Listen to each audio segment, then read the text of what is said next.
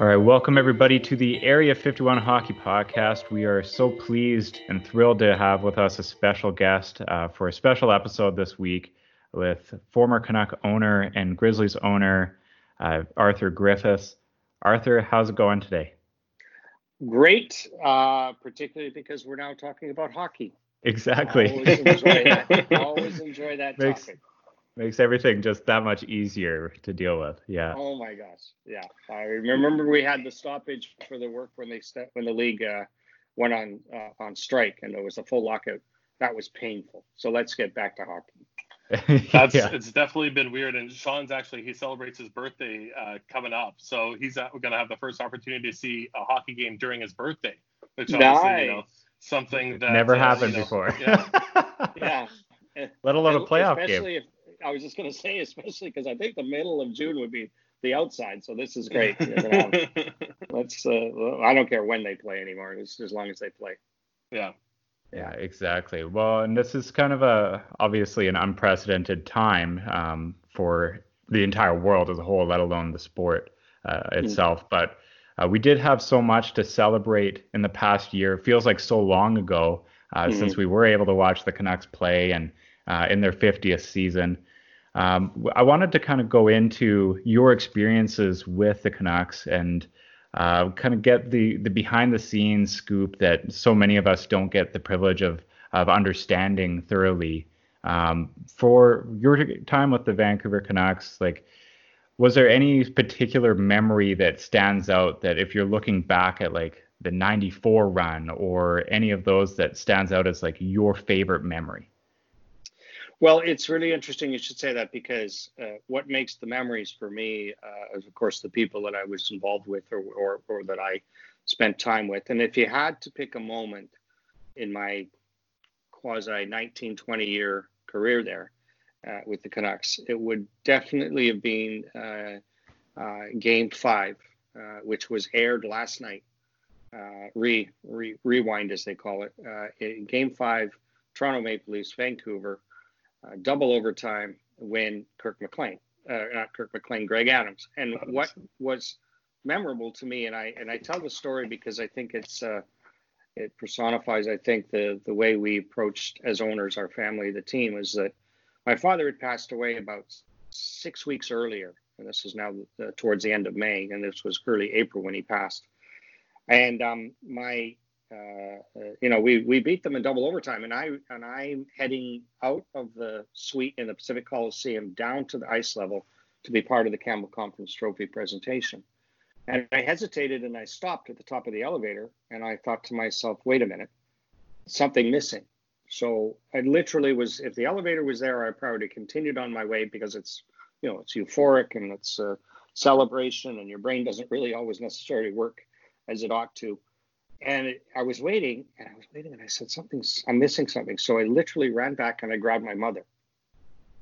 And I said, Mom, you're coming with me. And she goes, no, just typical her. And she says, no, I don't want to do that. That's not me. And I said, no, you're coming. So I grabbed her. And to this moment in time, and last night it was on the video replay of the game, was a picture of myself, my mom, and Trevor Linden holding the Campbell Conference Trophy at the end of the game. The kiss. Clearly not the right trophy that we really, really, really wanted, but certainly one of my favorite moments in the history of my life, in my whole life, period, and to share it with my mom. Yeah. That was definitely really cool. Yeah, I got goosebumps watching it last night. Where are you? Yeah. Wow. Sorry, guys. Wow. No worries. Technical. So obviously another huge, member of that team, and obviously, someone that I think, while we think we know a lot about, I think, we're both finding out more about every day is Pat Quinn. Yes.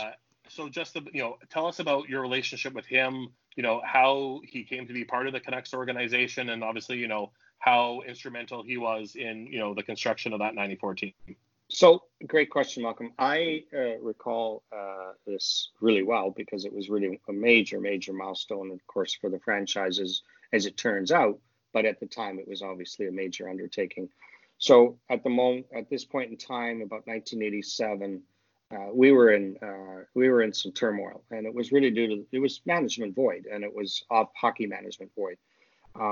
And we had in '82 gone to the Stanley Cup Finals, and then it was just like a fizzle. There was not a lot of good drafting. There was not a lot of good feeling in the community, and it was pretty pressure packed. So my father said to me, I want you to meet, and his name was Coley Hall. Let's meet with Coley Hall. He's an old-time Vancouver hockey, in fact, one of the original owners of the Vancouver Canucks.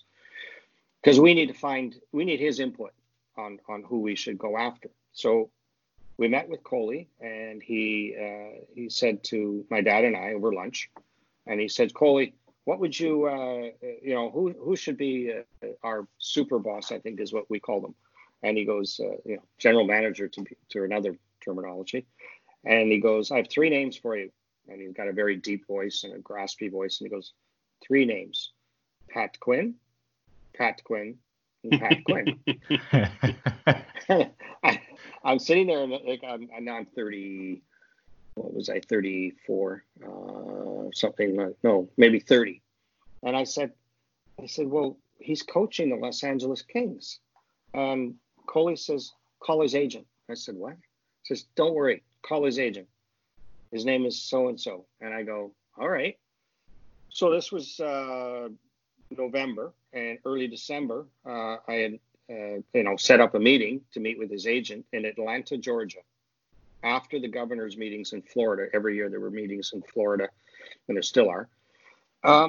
More often, I think every other year now. But we had these meetings, and I went into Atlanta.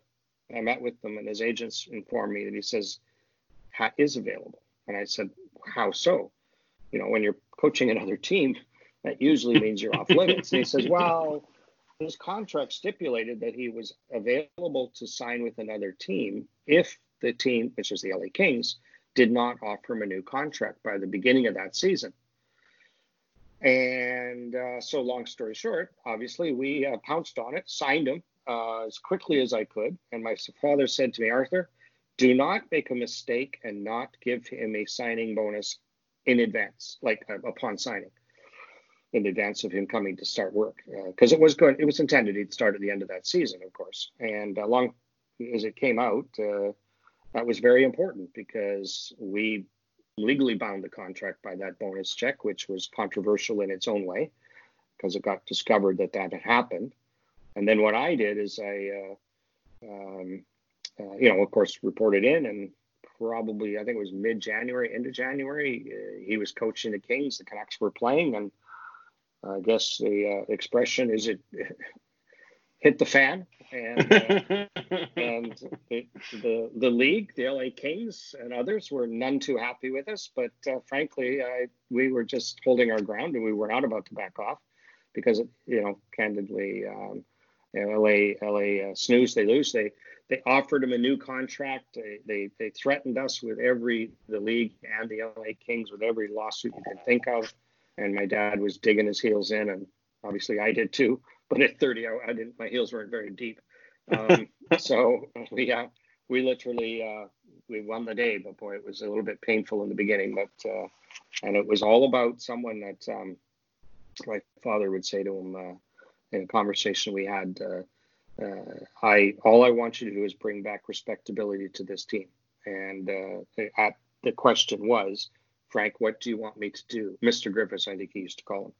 What do you want me to do for you? Stanley Cup? And he goes, nope, just bring respectability back to the team. And he did that in spades, as we know. And literally what we did on the ice, to what we did in the dressing room, to what we did in the community, to what we did for our players, current and former, and their families. Literally the complete,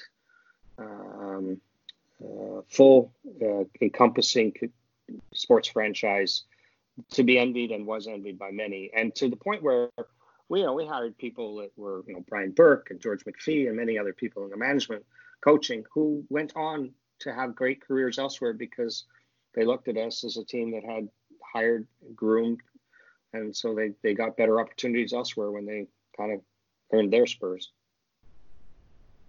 That's a great answer. Cool. I was going to ask you actually about that quote about him asking your dad, what do you want me to bring, Mr. Griffiths? And him saying respectability, not the cup will come, but respectability. And absolutely right, Sean. And that's the part that, it even surprised me because I probably at 30 years of age would have said that. But my dad understood. He understood that, it wasn't, those were the things that are sometimes, and they clearly are out of your control. But what is in control is what you build in terms of an organization and how that personifies the community, the sport in this case, and of course the people you work with. So of course, probably the next guy I'm going to ask you about, the Russian Rocket, the Enigma himself. Obviously, we got that lovely little video from him for this 50th anniversary season, and obviously going back to his jersey retirement and all that. Talk to us a little bit about your relationship with him, because obviously, he's one of the guys that obviously we watch his highlights still to this day, and I think Gretzky kind of says if he were to play in the league today, he would only be an average player because of how everyone's caught up. But you see Pavel out there, and he still looks like he would be able to completely take over this game. So just, what a special player he was. Obviously, again, talk about controversy and, bringing someone in that, other people in the league didn't necessarily feel like he should be able to. Tell us a little bit more about Pavel Bure. Well, I guess I can start with the draft. We had intel, again, that suggested that he had a prerequisite number of games in and or in Europe to qualify for the draft year in which we drafted him. Now, and we had that information from scouts, and that would be central scouting for the National Hockey League, our own scouts, and then some scouts that we had in Europe that were kind of agents of ours, I suppose. And it was I think the number, I want to say 8 or 9 games, maybe, possibly 10. And so we drafted him, and teams just went ballistic. They were just apoplectic. Well, this was, I believe it was 1990. Right? I believe that is, Yeah, I believe so. 1991, the draft was in Vancouver. And it was going to be at the Coliseum. We pivoted to BC Place because the PNE had a strike. Anecdotally, I suppose this is conversation and history, but so we moved to BC Place. But in advance, the problem was that the New York Rangers had filed a complaint 2 or 3 days before the draft that said Pavel was now available for the draft in Vancouver, could not have and should not have drafted him. So we spent the better part of 48 hours scouring the records around the world, including every source we could come up with, to get game sheets, proving game sheets. And essentially a photocopy, by the way, or not even a photocopy, it would have probably been a fax copy, actually, of a game sheet that said he played in these games. And literally it was spot on. There was not one more, not one less. And as a direct result of that, we won the day, and that was what was at stake. Because in the next part of that was, of course, how do you get him here? How do you get him to? Clearly, he wanted to come. We had to pay the Russian Federation, which was normal. That was no big deal. We had to pay his family, his father in particular, and that was fine. Because frankly, his father became his personal trainer, really, and in addition to that, he trained other players. I mean, physically, because he was an elite athlete himself, Pavel's father. And then, and so when he got here, it was, that was immigration issues. So we went to California, and we had to arrange for him to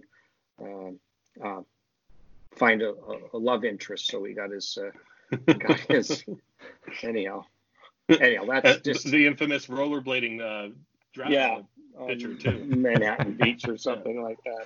So he ends up in a Vancouver jersey. And I remember we had the press conference in the Pacific Coliseum, and I can still see the look on everybody's faces. And there's a lot of intrigue, of course, because there was some footage, of course, on the news, but not what you have now. And there was this, like, okay, well, he's now going to be on the first line of the power plays, and the first line on this, and the first line on that. And the first game, it was a great story because he did everything but score. I mean, he did everything but score. And I don't even know, quite frankly, how he didn't score. But, I mean, he didn't play that much. Pat, like, he held him back. And I'm going, after the game, I'm going, Pat, what's going on? What are you doing? He goes, oh, I want him to earn his whatever. And I'm going, okay, I'm not going to question you. It's like, this is stupid for me to question Pat. And of course, I think it was game 2 or 3. It was like, okay, let him go. And just training wheels are off. Just give him the puck. And I want to just tie Pat to this story too, because it's a little later on in his Pavel's career. We'll get back to the moment in time we were just talking about. But I'd say towards the very end of Pavel's career, he was playing for the New York Rangers, and I happened to be in Toronto, and Pat was coaching the Leafs. And I didn't even. It was one of those kind of weird things because it was in the new arena, and I didn't really pay attention. I was with people that weren't hockey fans, and all of a sudden, third period, and the score was 2-2. I believe Messier was still playing for the Rangers. Yeah. Oh. Yeah. So I look up and I said to myself, it's a third period, and I go, gosh, that looks like Pavel. I swear, I didn't even remember he was playing for the Rangers. I wasn't paying attention. and Mark Messier gave him the puck at the blue line, and I'm looking straight at the Leafs bench at Pat. Pat did the following. He turned away. He turned his back to the play. And I'm going, oh, I could see it. I was like, straight line. And I go, and then Pavel came in, sure enough, peeked the goalie, the defenseman, then the goalie, and put it in the net. And I'm going, wow. Of course, he won the game. After the game, I said, Pat, I said, what were you thinking? I saw you turn away, because we always had this great relationship, Pat, and we literally laughed all the time we were together. And he goes, well, I already knew what was going to happen. I was just looking for the face-off dot. It said right. I knew the outcome. Yeah, I knew the outcome. Yeah, I was looking down the bench to see who's up next. It's insane. Even in that llast year of his, the 02-03 season, he only played 39 games and he still had 19 goals. Oh my god! And that's obviously on, barely. I've seen him play since. Well, and that's obviously it'd be so cool. Obviously, there's been a couple. I forget where I heard it, but this legendary games that they play with Fedorov and all those old Russian guys apparently play on the same beer league team. Well, and Putin. Actually, the president. Yeah. Now they're he's their best player somehow. I don't know if you heard that. He just somehow the goalie just completely panics and I give him the puck anytime as well. Yeah, but no, and but after he started to play for us, and you're quite right. And I always say this story, and it's funny because I was telling some friends about this last night after I watched the game. I said, look. The old expression is that as an owner or sports fans, he or she puts the bums in seats. And I always say that Pavel was one of those people who took the bums out of their seats, because as soon as he had the puck, he just didn't know what was coming up. And frankly, most of the time it was just magic. And you're right about the combination, the comparison to Wayne. Clearly, one of the greatest players, literally the greatest player ever to play the game. But Pavel could play today for a number of reasons. One is speed, 2 his skills with the puck, and 3 his physical capability, his physical stature. Like he thought the game at such a pace. And I remember talking to Scotty Bowman about Pavel one time, because he was on the Hall of Fame committee for Pavel, and he said, Arthur, this guy is one of the best players I've ever seen. And he belongs in the league. He literally belongs in the league. He's not in the hall, I should say. And he and I became friends, still are, Pavel. And because I understood the culture, I understood Russia, because I'd been working with Russians before, of course, with Larionov and Krutov, and for years before that even. Eastern Bloc people and players were subjected to a society and a way of being brought up that is quite foreign to any of us. And so to the extent that one of the things that happens over in Europe in those days, especially, is that you have no control of your life. Someone else manages your day and night. and that if anybody tries to get inside that bubble, they're looking for something. So there's a natural tendency for someone in that realm to feel threatened at all levels, and in some cases it's quite legitimate, whether it be safety or money or otherwise. So there was always this fear in Pavel's mind that someone was trying to take advantage of him. When he started here, it was great and it was fine and all things were good, but you know, I think there was pressures that came to bear in Vancouver that were probably some that I don't even know about, but it was very difficult for him to go out. It was very difficult for him to be himself. You know, at the end of the hockey season, you know, I'm not saying anything negative about Moscow, but imagine thinking that my salvation is to go back to Moscow for the summer. What? Why? Are you kidding? It's a great place to visit, but I certainly don't think I'd choose that to be as my summer holiday. Vacation there, yeah. You know, but Pavel, you know, even it's interesting because now he lives there. He lives there pretty much full time. In fact, I think he probably sold his home in the United States. So he's back in Moscow. Last time I spoke with him and saw him, he's there with, you know, doing various investment, you know, working for various investors and oligarchs and so on, and the president. He's an enigma in some ways, but he's also really, when you do know him, he's a great guy. He's a lot of fun, very funny. He's very I wouldn't say sure of himself as much as knows who he is, I suppose. It's funny because when I was with him one night in Moscow, probably 2012, he sits there and we go to this. He was playing and I was watching, and then afterwards there was a big party. And I said to him, I walk up to the bar and I'm getting what I like to do is I drink vodka. And he walks up and I said, "Oh, you want a drink?" And he goes, "Yeah." He asked for a beer and I said, "A beer? What?" He goes, "I don't like that stuff. I don't like vodka." And I go, "All right, fine. I'll just drink your vodka. You drink my beer. And we're good to go." Perfect Canadian to Russian exchange, really. Exactly. That's how the trade relations got started. It's so true. He's a great guy. He's a really good guy. I know that, and I've seen it, and I've witnessed it, and I've cringed because I've seen how he's treated people sometimes, and it's really a function of someone that just doesn't want to be hassled. He doesn't want to be.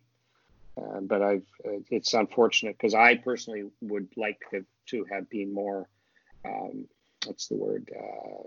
More personable instead of threatened. I think he has that problem. Not now, because in Moscow, nobody would dream of chasing him down the street, which it's not going to happen. Yeah. Well, I did want to ask a question because there's a lot of discussion, especially back around that era, but it's kind of lingered on just. And I think a lot of it could be misinformation, of course, but around the time when Pavel came into the league, there's a lot of hearsay that for contracts, it was kind of like, hey, if you do this, you'll get incentivized in this way with a contract.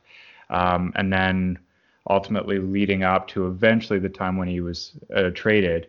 Was there any truth to any of that, or is that just kind of all blown up out of proportion? Well, there was one story, and it started with a rumor, and it was a local Vancouver reporter.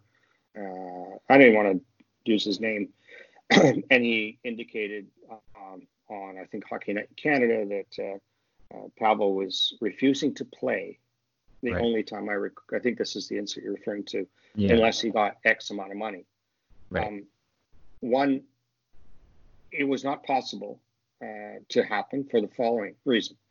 That time frame that it was supposed to have taken place, you can't negotiate contracts. It was physically outside of the league rules to negotiate a contract at that time of the year because it was the playoffs or the beginning of the playoffs. So the idea that was the case, but it was good fodder for someone to create controversy around someone who probably just wanted a new contract and got a new contract, but it wasn't a discussion between the management and his agent at the time. It just simply wasn't the case. So it's one of those things where would that have been something on our mind as owners and management, that was something that was due? Yeah. Never mind. Then he goes into the playoffs and literally lights it up, and made it a little bit more obvious that it was the right thing to do. But as I said, it was the right thing to do. Was it something that he maybe or his agent had a conversation with someone, but certainly not with Pat, and certainly not with me. There was no way we could have that conversation again. Like I said, because the season was moratorium on negotiated contracts, so it's a bit frustrating, but it was a bit of a black eye for everybody involved. And boy, Pat was mad. Oh, is he furious? I can imagine. Don't get him to mad. So, do you think there was anything we could have done differently? Obviously, again, trading a superstar like that, kind of right in his prime, was obviously not the choice of the Vancouver Canucks. So, no. Is there anything that we could have done in retrospect, do you think, that could have kept him here? Was it just that, he couldn't, he was such a celebrity in Vancouver that he couldn't, go out to dinner without being bothered? And obviously, something like Florida was that much more appealing to him because I'm sure he had the anonymity down there. I believe that was just that simple. It goes back to what I said about when he came here. It was this inability to have some privacy. I remember his house that he had in Vancouver, one of the only players' houses I've ever been to in my life. But it was designed in a manner in which he bought it, but it was built in such a way that it was very hard for you to see who was there, and more importantly, even get access to it. So I think Florida was essentially, as you just said, as a place that he could be more have more anonymity. And but we probably had, I suppose, I would have certainly seen if there was something we could do to manage that better. And, in hindsight, in today's day and age, gosh, it would have been worse. But in today's day and age, we would have had some probably people that would have been fully assigned to ensuring his one, you manage the relationship he has with the fans and the media, much more so than then. And secondly, you probably have a place in which you allow him to have his freedom. And look at we just watched this great series on Netflix, The Last Dance. The NBA went through that, and the Bulls went through that, and to the extent that they managed to find a way to let some players have their freedom, have their knowing that when they did come back, they would be there for you. But Pavel leaving was sad. In fact, it's a true story. He called me up the day that he announced or was going to announce. He called me up and he said, "Can we have lunch?" Again, this is not what I do. In my lifetime, in my hockey career frame, I probably have had with one-on-one with players 3 meals, and it might have been a breakfast. In this case, it was a lunch and maybe a dinner. In 19 years, that was not so. It was very unusual for me to ever go down that road. But he called and said, "Can we have lunch?" And I said, "Okay." Distinctly remember he had lunch in Yaletown or on mainland, and he told me, and I said, "Oh," he says, "Arthur, I just can't function in this Vancouver. I can't breathe," kind of thing. And I go, what are you going to do? At that point, the die was cast, and he'd made his decision. He told Pat, and so it was time for him to move on, I guess. But it won't take away from the memories of someone that was special as a player. They just don't come very often like that in one's lifetime. Absolutely. Yeah. So maybe we want to talk a little bit more about Canucks Place and some of the things that owners can do, and obviously as much as we're distracting ourselves with a little bit of hockey, tying it back into the real world right now, and just talk about some of the things. And maybe Sam, obviously I think you had some questions that you wanted to ask around here, just about ownership involvement in these social issues. Yeah, we were talking a bit earlier about kind of all the social issues going on now, and we saw statements put out from, I think, New Jersey Devils and San Jose Sharks on Black Lives Matter and things like that. And you had a lot of experience between the Canucks and the Grizzlies, and then your involvement in the Olympics with kind of sports and culture in the world. And we were just wondering about your views on what franchises and what the league can do to with their platform on that? Professional leagues around the world have a unique opportunity to bind a community, a country, a nation, whether it be an Olympics or football championships, hockey, of course, in the National Hockey League. And we start with the city and then it goes up to a country in some cases. So as that is the benefit that the teams can do, it's an obligation, therefore, to be recognized that you have an obligation, an opportunity to be a focal point for societal changes. And as we're talking today about Black Lives Matter, just general racism of any sort, I find it, I'm glad that I'm hearing voices today of players who are not Black, who are not other, or who are white, and going, this is enough. This is going on. We have to stop this. We have to be leaders, and whether it be hockey or basketball or otherwise, football, as I say. But it is a problem, and it's a massive problem. I mean, hockey it's a problem, but goodness me, I've watched. We'll have lots of other sports. I mean, I've gone to stadiums in England and watched football, and I'm just aghast at what I hear in the stands. It's just beyond me that people still look and think and talk that way. But I think that it's a requirement for us to not only stand up for our sport and our leagues and our teams and our cities, but you can shift a paradigm in a conversation at a global level. So what's going on in the United States, for instance, right now, it's going to take a mountain to move this conversation in the right direction. And if the sports leagues, because the politicians can't seem to get their act together. They're all worrying about getting reelected or something. But the players in sports and in business are the people, and of course students, the ethnicities, the military, the police have to come together and figure out how to get their act together, because this has gone on far too long. And I watched, for example, the COVID is where it came from is really irrelevant. Who really cares? It's here. It could have come from anywhere. And if we want to go back in history, where did the swine flu come from? Where did the bird flu come from? It doesn't matter, because frankly, you can easily say that they were from the United States or they were from here. And I'm just sick and tired of having people make it about a nation, a race, whatever the issue is, and shifting the responsibility for be part of the solution instead of as exacerbating the problem. And so I'm really happy to hear, Evander Kane and some of these others whom I know, you have to stand up. And I watched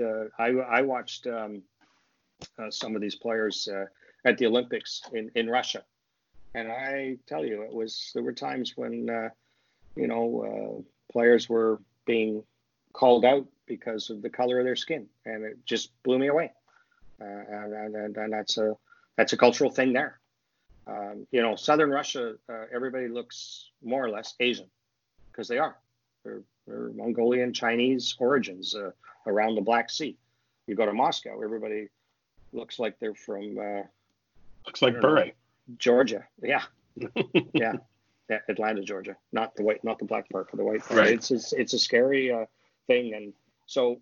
And that's sort of the big global thing. But if you want a sports franchise or a league, if you can create worthwhile causes, and we were just talking about the Canuck Place, that emanated from a recognition that the teams that we own, or the teams that in our community, have the capacity to be a lightning rod for a positive shift.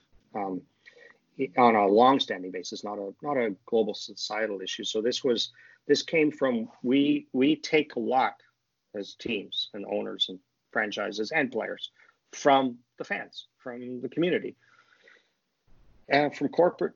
So how do you make something a little bit different? And that is give back. So we created Canuck Place as a direct result, and it came from my father and my mother years and years ago. They had a charity, and it still exists, called CKNW Orphans Fund. And it was a function that said, okay, we've got this fantastic capacity to bring our players together to make this unique, in this case, Canuck Place, for families with this horrible reality that there's a child that they have that has a terminal ill disease, and the hospice, namely Canuck Place. So bringing the players together normally is prior to that was very difficult. They would do their things here and there, but not usually as a group. So it was a fantastic way to bring everybody together. But we brought our fans into the mix, as you all know. We brought our corporate community into the mix. And no matter what we did, there was always a piece of Canuck Place in our program. And consequently, others have done it now, other sports teams, Washington and Ottawa. And that's the whole premise of it. It's a really recognition of who you are, how lucky you are, more importantly, what power you have to make sure that you can give something back at the end of the day. Yeah, and obviously it's so great to see that tradition continued on until today. Obviously you see like the pumpkin carving contest and all that kind of stuff. That must be, again, to me, looking back at your legacy, that's to me, absolutely one of the hallmarks of it. Because obviously you've seen it just grow, and obviously the impact that these hockey players can have on sick kids. That welcome distraction to kind of see a superhero is pretty cool. And that's, Malcolm, that's a great comment, because if you think about it, what I just described is sort of overarching. But you ask a player that's ever played for this team, that's ever visited Canuck Place, just one-on-one, at a coffee or at a bar, what did they think? I will tell you, they will tell you a story that will make your eyes water, and it's made an impact on their lives. Never mind the child. Yeah, absolutely.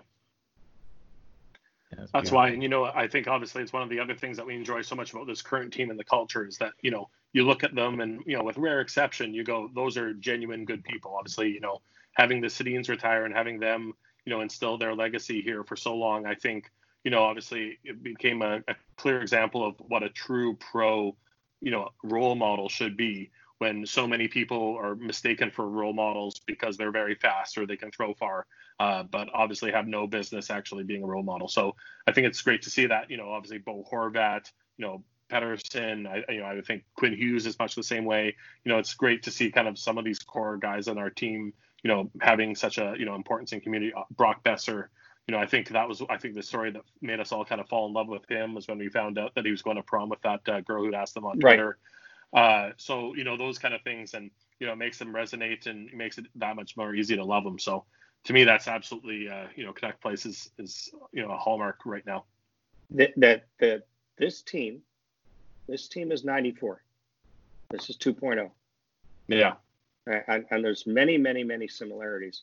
How they got here, their character, their individuality, their skill sets, they're growing up at the same age. They're not, like the Trevors and the Pavels and others in those days. So there's a very, if you want to really look at a moment in time, and it's not completely analytic.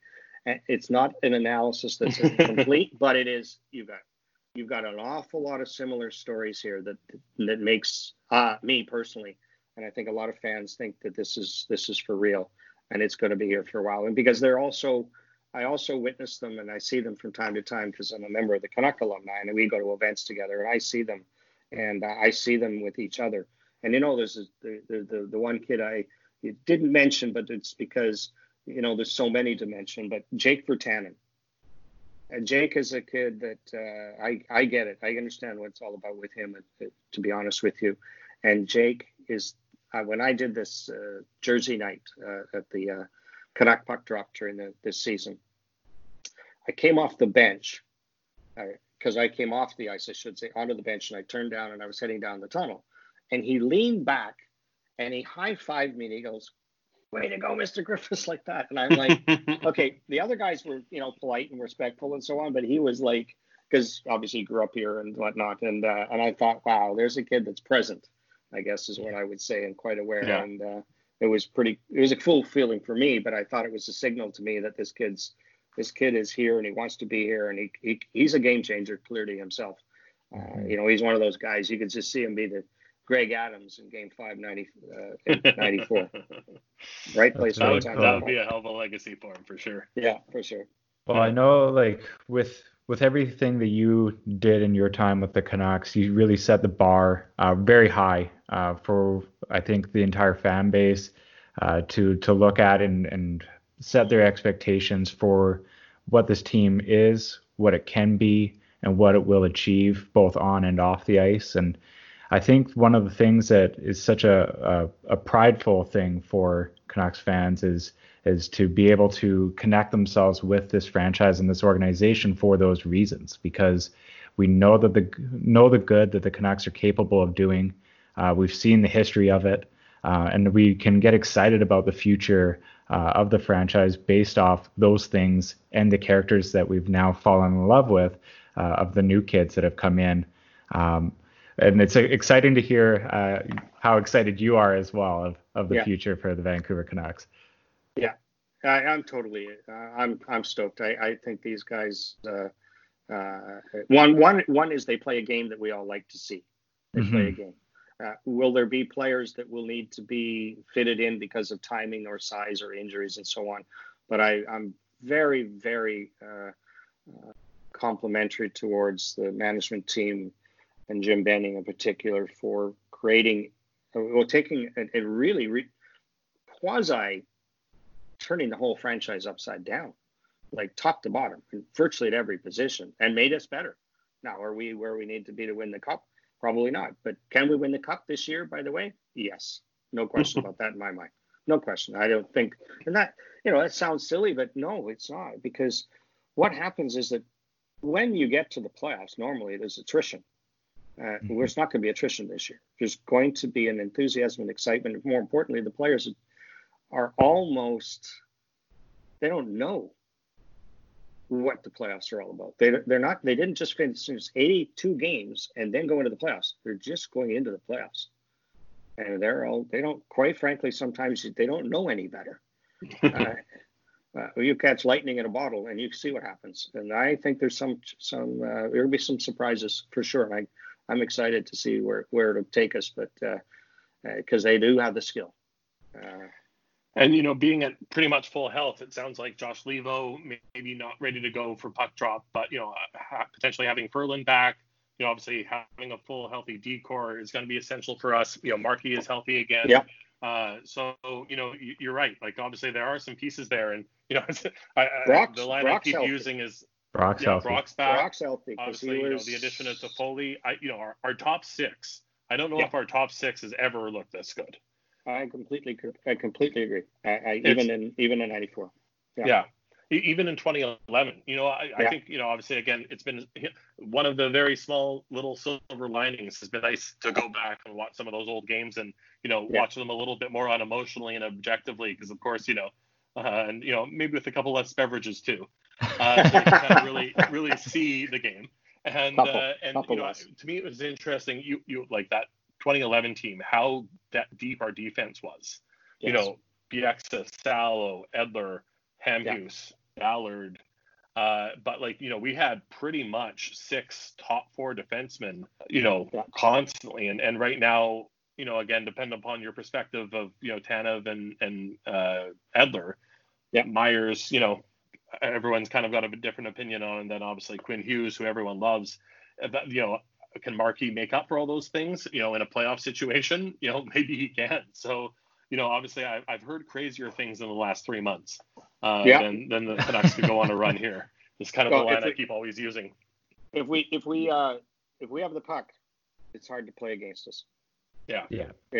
You talk about the defense, which is right. And I always remember Pat saying, he said, about his defense, my defense is really good if we've got the puck.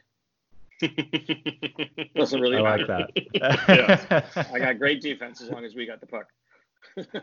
So, again, it kind of ties into one of the other things that we'd obviously love to talk about is, we, spend so much time speculating and obviously on Jim Benning and what's going on, with the current organization.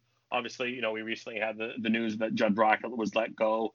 And there just seems to be this, pattern of people like Trevor Linden, Lauren Henning, Victor DeBonis, good, reputable people who seemingly, and obviously by some of the reports that we get, if they seemingly have a dissenting opinion from Jim and John's, seemingly don't end up staying around too long. And, obviously ownership's involvement and obviously your experience on, what's the difference between, having the same unique vision, which it seems like Jim and John that's what they're trying to do, and risking a, potential echo chamber situation by not having those dissenting opinions, which, you see in successful organizations. And, obviously you kind of, obviously a sports organization isn't exactly like a business, but it's a lot like a business. And you see kind of these contradictory things where, you think that when you have a guy who's had a ton of success, you do what you can to retain him and you empower him to do more. And it appears like that was exactly what Jim Benning wasn't willing to let happen, was to empower him to do his job more and allow Jim to focus more. Because as a general manager, obviously there's so many things that you can do. You can't do it all to the detail that you want. So, what are your thoughts on, kind of empowerment versus, having a circular or a singular vision? Well, I doubt that Jim had any impact on Trevor or Victor DeBonis, because frankly, those are positions that are between owner and Jim in terms of hierarchy. But I completely agree with you. Gosh, if you think I agreed with Pat every day or anybody else that I worked with, that was pretty unlikely. We got along. We certainly had our disagreements, but at the end of the day, I always had the philosophy, and this is my view of business, never mind sports, is that if you hire someone to do a job, for goodness sakes, let them do it. And if you think that the job that they're doing isn't good enough, then you replace them. But to the point that someone is being let go that you think makes your team better or your business better, I don't understand how you let that happen, because it just makes no sense to me. I don't have enough information. I just know the philosophy I always had is that, my function. So remember when I hired Pat to, as an example, as the most obvious example. He was there to run the hockey team. I was to run the business and whatnot, but he ran the hockey team, and that was what he did, and did extremely well. Obviously, eventually had to coach the team, but which he was pretty good at too. I'm singularly of the view that you hire people, you let them do their job. My philosophy was that also is that as an owner, management owner, whatever, my job was to get them what they need to be successful. In some cases, it's money. Some cases, it's advocating for something at the league that would be schedule related, alignment related, whatever the case may be. An airplane, simple thing like that, and buying an airplane for the team so they weren't so fatigued. The best doctors and the nutritionists and all that stuff. The rehab equipment, those were the things that I could control. And then at the end, that's at the hockey side. And then the other side was the fan experience. Make sure that fans knew, you touched upon the fans, and it'd be remiss to not do this. But, the fans, we had the privilege of writing the checks as owners. But the fans are the people that we don't have a business without them. I remember, my father and Pat used to talk about this, is that our fans are like a company, or they're the trustees, they're the shareholders. And whether they come to the games, whether they're watch the games, or whether they listen, those are the shareholders. And maybe there's a Class A and a B and a C share in a corporate structure, but that's what they are. And don't forget it. And frankly, if you approach it every day like that, even to this day, I walk down the street or I go to the arena somewhere here or elsewhere in the world, and someone says they're a Canuck fan, I immediately think about why, where, how have we met before? Because I want to know that that there's someone like me in my world that genuinely believes and cares that they're really respected for what they did. Even if, as I said, if they just, you guys, I know how much you deeply love this team, and that's what's important. But for goodness sakes, don't ever, as an owner or management, think that that's not why you exist. It's exactly why you exist. Yeah. It's for those people like yourselves. Well, obviously it's a interactive process, and it's thanks for sharing that information. So I guess next is the return to play. Yes. What do you think? It looks like they're dead set on making it happen. Obviously, finishing it will be a completely different story. But what are your obviously thoughts on this crazy time? Exactly, crazy time. I was not disappointed at all that they decided to go to 24 teams for two reasons. One is that there are a lot of teams that were close to the edge of in or out, and they were in the last 10 games of any season. There's going to be a lot of changes, so why not expand it for that reason? And more importantly, the fans want to see hockey, so why not make it more interesting? So I'm thrilled. I think it's the best of a bad situation. I would have hated to see I'm surprised that they're doing it. They made the decision to do it, but as time goes on and weeks go by, it seems to me like it's going to be fine. And they're doing their mechanisms to make sure that everybody's safe. But at least you've got some closure, and that's the part that I'm excited about. Is we've got some closure to a season. We start up again. It goes to show that there's a desire and a willingness by the players and the owners to get back out there and do what they love to do. And it's also what's also more interesting is certainly it shows to me that the ownership and the management of the league has recognized that yes, we're all about making sure that there's the revenue and that there's the tickets and that there's the things that drive the machine. But that's not what's happening here. This is about closure. It's about bringing the fans back. It's not the perfect situation, but nobody's selling a ticket. Nobody's making great gobs of money, if you will. There's let's just do our best to show that we can make it work. Now, if the virus was still wildly out of control right now, this wouldn't be happening. But I think it's a great testament to all parties, including and more importantly for us as fans, to be able to. I've been stir crazy. I can only watch so much rewind hockey.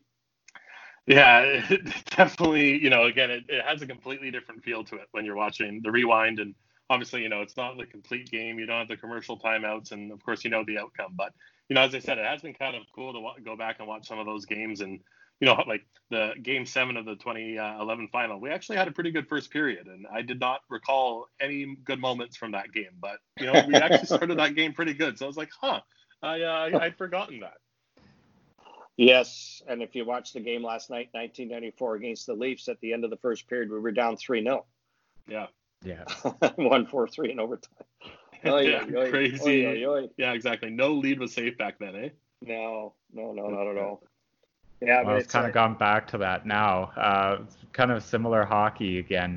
Lot of high scoring, high skilled games.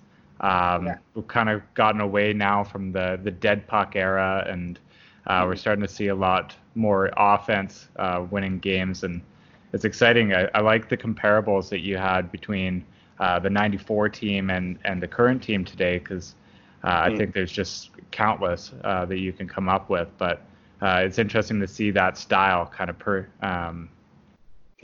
come to the forefront again. Well, these players today on this team, because 2011 was clearly perhaps the most talented team, but 2011, I think that the 94 team and the 82 team and the 11, the three finalists, they all, I can speak firsthand that the 94 team and the 82 team, those players will be friends and family for life. It didn't seem to me that was the way the 2011 team was off the ice. On the ice, yeah, they were talented and they were strong, but I didn't think that there was the same kind of bond that you were going to go through the wall or stand up in front of a bullet for your teammate. This is what I think this team is building right now. You can see it. You can see a player gets hurt, you can see someone coming in to defend, even if it's not their job to do that. There's a you don't take my guy down. And Brock is an absolutely quintessential captain. He's just not Brock, sorry, Bo. I really like his approach in the community. Of course, he's literally, honest to gosh, he's Trevor Linden 2.0. He really is, on and off the ice. I like how he plays the game, how when he has the puck, how he knows the opportunity, the moment in time in history when you need to be that guy. I mean, even in the game last night I was watching, I keep referring to it, but he was part of that play. He circled at the blue line, at the faceoff dot, threw it back to, I think it was Babbage who threw it on the net, and Babbage was there to bang it in. It was that right just into the second overtime. So that's the moment in history. And Game 7, and in that next round against the Rangers, 2 goals, Trevor Linden.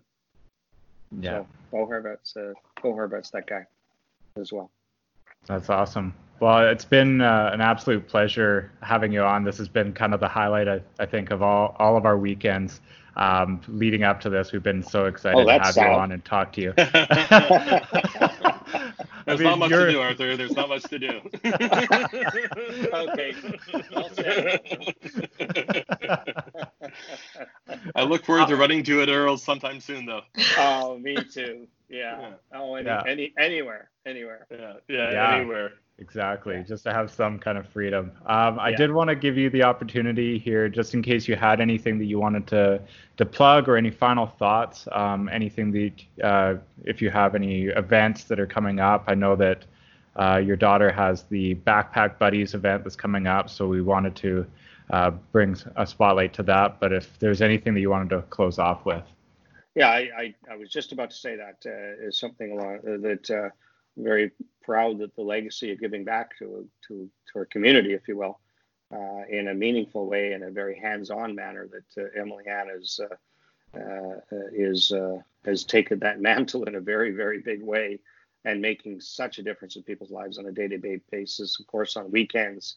And it's not just, as we know, it's not just the burden that a family has because they can't feed their children. Backpack Buddies takes the burden off of other family members, and knowing that someone's going to get a balanced weekend food is remarkable. And more importantly, I clearly take my hat off to her. So any opportunity to support Backpack Buddies, people should try to do their part to recognize one and learn more about it. I'm sure, Sam, you've probably got the details on it, but it's just really, really proud for me to know that she's done that and is doing it from the goodness of her heart. There's no other means. There was no other gain or purpose than that. It's been pretty cool to watch. I remember the first time I talked to Emily Ann about this, I think it was maybe the first time I met her. So it had been 2011, 2012. And she's kind of built this from the ground up, and it's been such a passion project, and she's poured her hard work, tears, blood, sweat, everything you got into it. And for everybody listening, they're doing a Cooking for a Cause fundraiser with Chef Trevor Bird from Fable. And the event is on June 13th, and we'll make sure to post a link to the tickets on our Twitter and our Instagram. Absolutely. And just for anyone unfamiliar, Backpack Buddies is a program that supplies meals for kids who are dependent upon school meal programs over the weekends and between those meals. And obviously at a time like this, with all schools closed, they have been needed and have been stepping up to the plate more than ever. So it's a great local charity, obviously, that we're very happy to get behind. And let's hope that they can not only expand it locally, but more importantly, expand it across North America, perhaps. I think it's got that kind of legs, and it's required everywhere, never mind here. So absolutely fantastic cause. It's it's scary to find out how badly it's needed in our own backyard. Well, that's a great point, Malcolm. I know people go, pardon? Where? What? Is that possible? Oh yeah. So it's exactly right. People don't know, and it's great to highlight it, and more importantly, support it. Absolutely. Well, thanks so much for joining us, Arthur, and we'd love to have you back whenever. We were just happy that you were able to buy out some time to talk to us here. Whenever you have a boring weekend, you need to ring me. I'd be careful with that offer. To be the highlight. Yeah, exactly. I'm having a lot of those boring weekends. Awesome. All right, guys. Awesome. Thank you so much. Appreciate it so much. Thanks so much. Let's go. From Sean Warren and the Area 51 podcast, thank you for listening, and please like, share, and follow along as we continue to grow. Join in the conversation on social media. We also now have new merchandise available on our own website.